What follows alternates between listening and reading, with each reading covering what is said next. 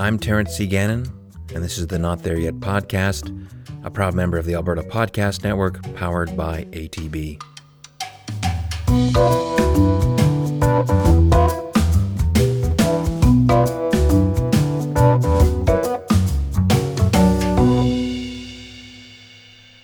The news landed with an apocalyptic shudder on an otherwise beautiful Saturday morning.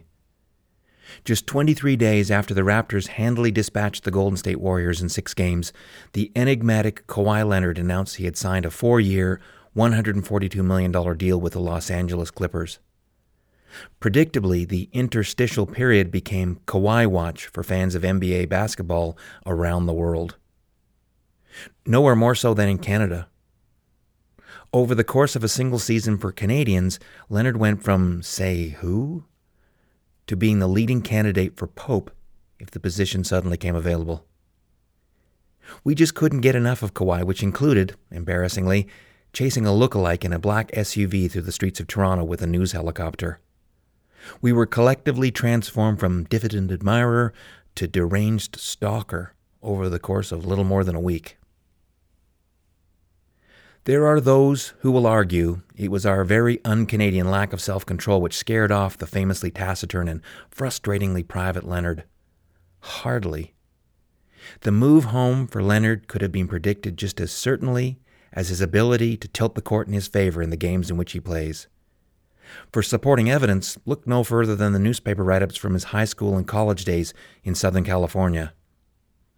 The household name NCAA basketball programs for which Leonard could have easily played were left in the waiting room trying to decipher the internal guidance to which only Leonard knew the code.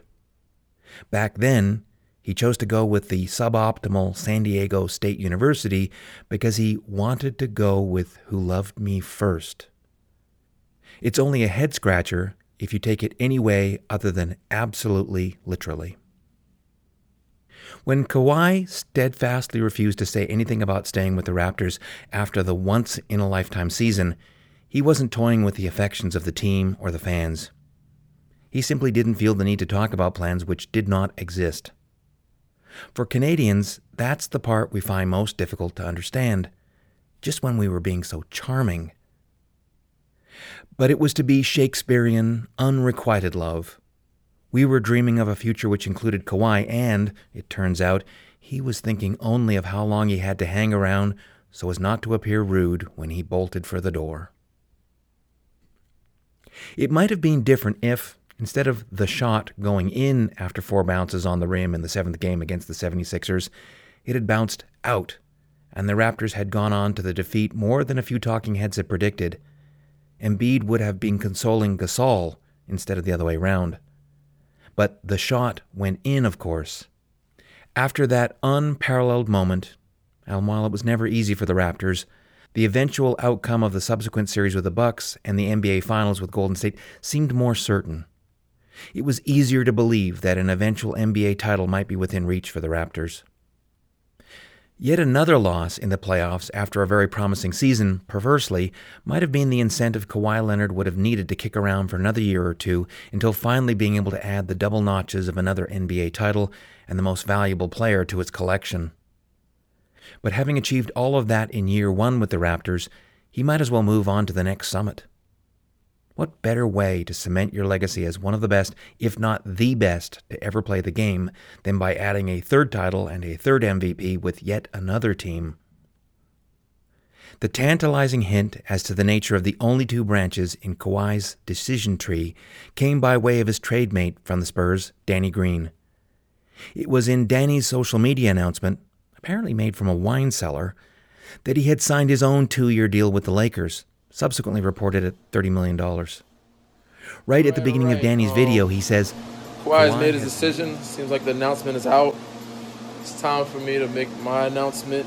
But first and foremost, I want to thank... Of course, these are just words spoken in proximity to alcohol, but if taken literally, it certainly sounds like there was some sort of interlock between the 2 star players' respective decisions. All of these variations on, if he stays, I stay.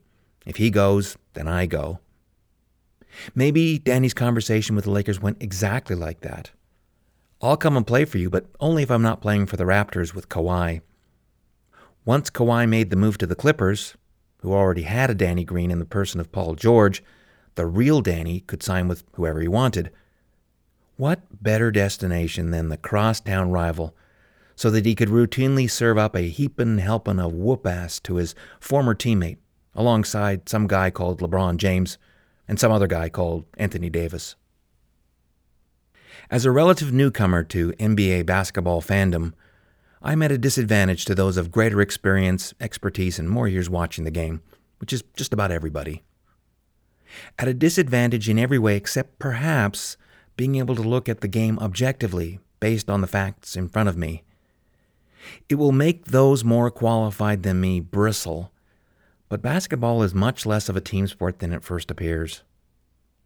A single star who is healthy, along with a really good wingman and a fairly strong supporting cast, has a real chance of winning championships. Backing up this assertion is the fact that top players are eligible to eventually take home as much as 35% of the overall team salary budget. Based on this, doing whatever the star asks above and beyond simply paying him his market value just makes sense. In Kawhi's case, while he was with Toronto, it was about the team respecting his need to fully recuperate from the thigh injury he sustained when he was with the Spurs, and of which the team seemed skeptical was as bad as Kawhi claimed. With the Raptors organization having ticked that vitally important box, I'll reward you with a championship, Kawhi might have subconsciously thought. Job done. Favor repaid. Next. Masai Ujiri went all in with the off-season Leonard and Green trade and took a lot of heat for it. He took still more heat for a coaching change, and yet more heat again before the deadline when he traded for Marc Gasol. Ujiri had better know what he's doing, we all thought, didn't we? However, as the Larry O'Brien Trophy landed in Toronto, all was forgiven by the 2 million fans who showed up for the victory parade and the millions more across the country who watched on TV.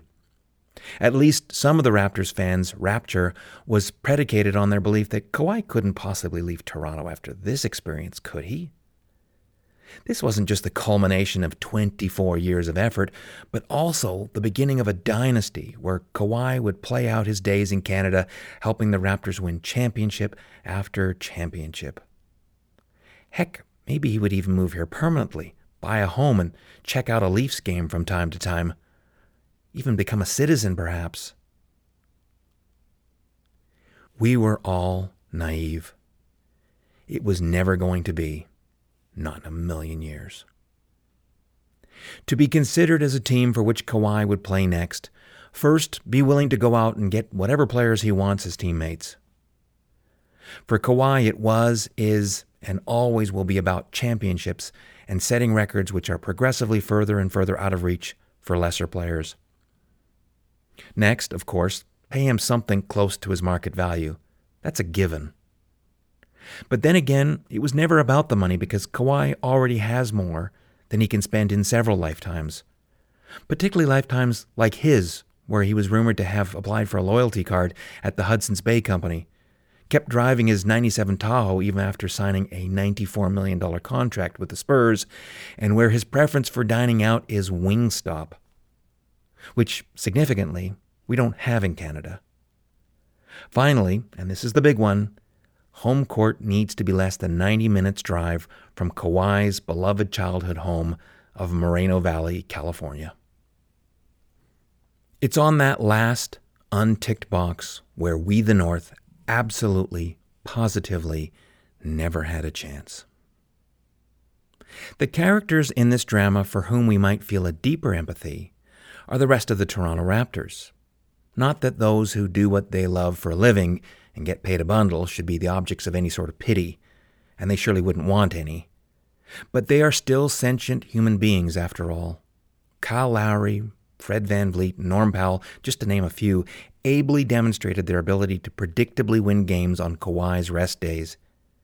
Yet they seem to get lost in the breathless chatter about Kawhi. Even Danny Green had to laugh off the other guy moniker given to him at the first press conference. But here's the cold, hard truth. Kawhi is gone. Danny is gone. The rest of these guys are still here.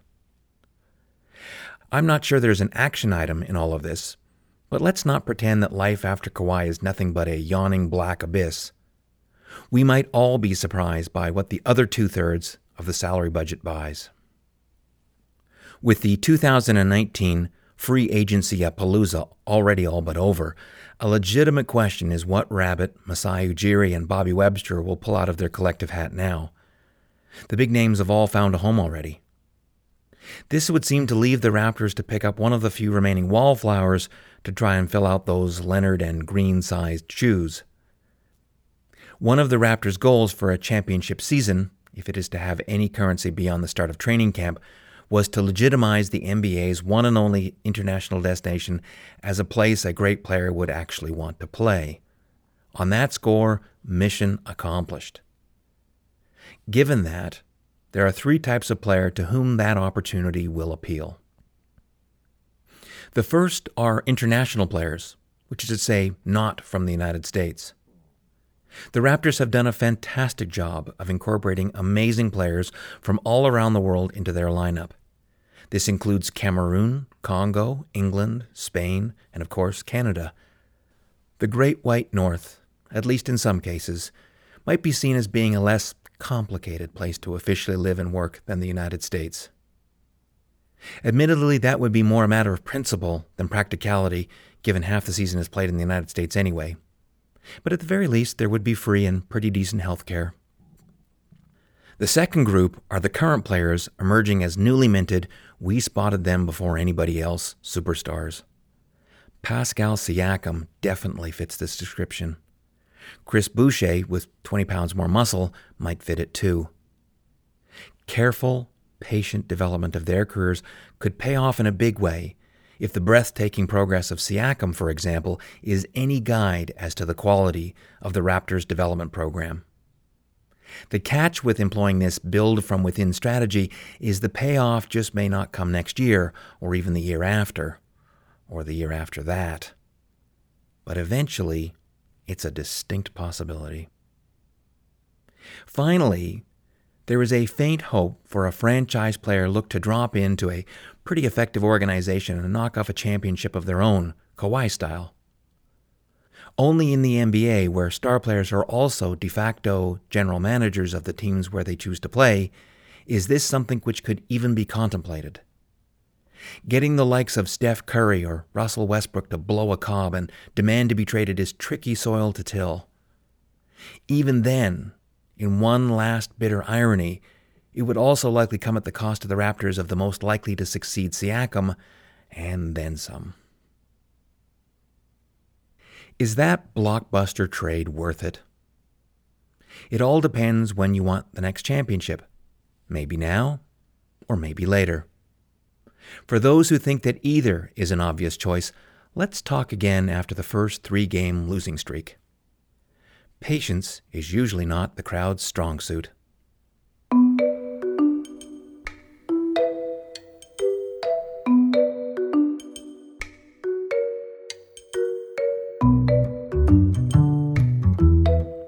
I'm Terrence C. Gannon, and I don't know quite where I am, other than to know I'm not there yet. Thank you so much for listening to this episode of the show.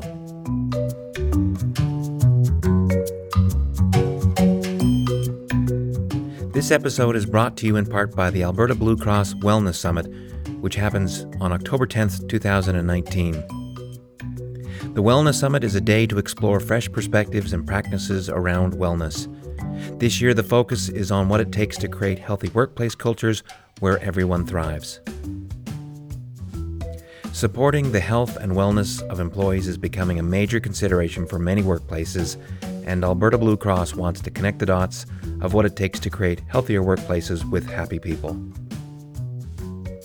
Among the speakers is Lance Secretan, author of The Bellwether Effect, a bestseller that shows leaders how to replace morale-killing business practices with inspiring ones. Alberta Blue Cross has designed the summit so you're not just sitting and listening. You'll have a chance to actively engage with the information the speakers, and other attendees, and will come away with practical tools and evidence-based resources you can use, whether you're a frontline worker or a C-suite executive. Connection happens at the Wellness Summit. It's going to be at the Renaissance Edmonton Airport Hotel on October 10th. Learn more at thewellnesssummit.ca.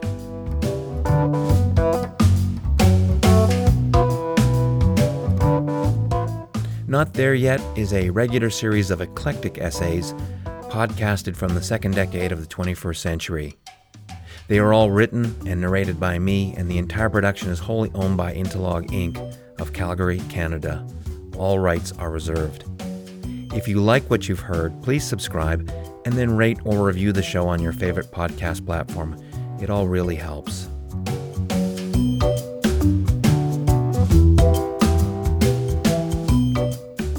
The Not There Yet podcast is a proud member of the Alberta Podcast Network powered by ATB. In each episode, I like to introduce fellow members of the network, and in this case, it's one of the newer shows to join the family. It may be the off-season, but there really is no such thing when it comes to hockey in Canada. In that endless period between the winning team hoisting the Stanley Cup in late June to the first training camp scrimmage in early September, Canadians need resources like the Edmonton-based Hockey Feels podcast, hosted by Stephen Shapansky and Rachel Donner, to help fill the empty blackness of the off-season. Stephen is an Edmonton Oilers fan, which really is a study in saint-like patience, and Rachel is a fan of the always-in-contention Philadelphia Flyers.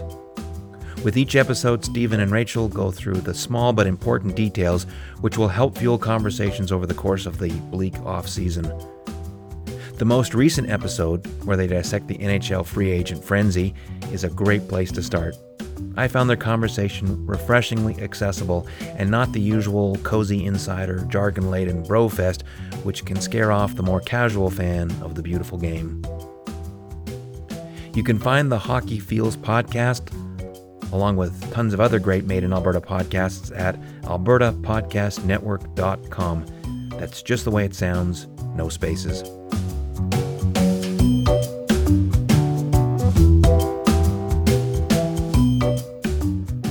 Thank you again for listening, and I'll be back soon with another episode.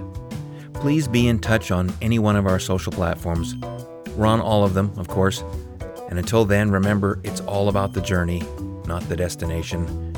It really doesn't matter if you're not there yet.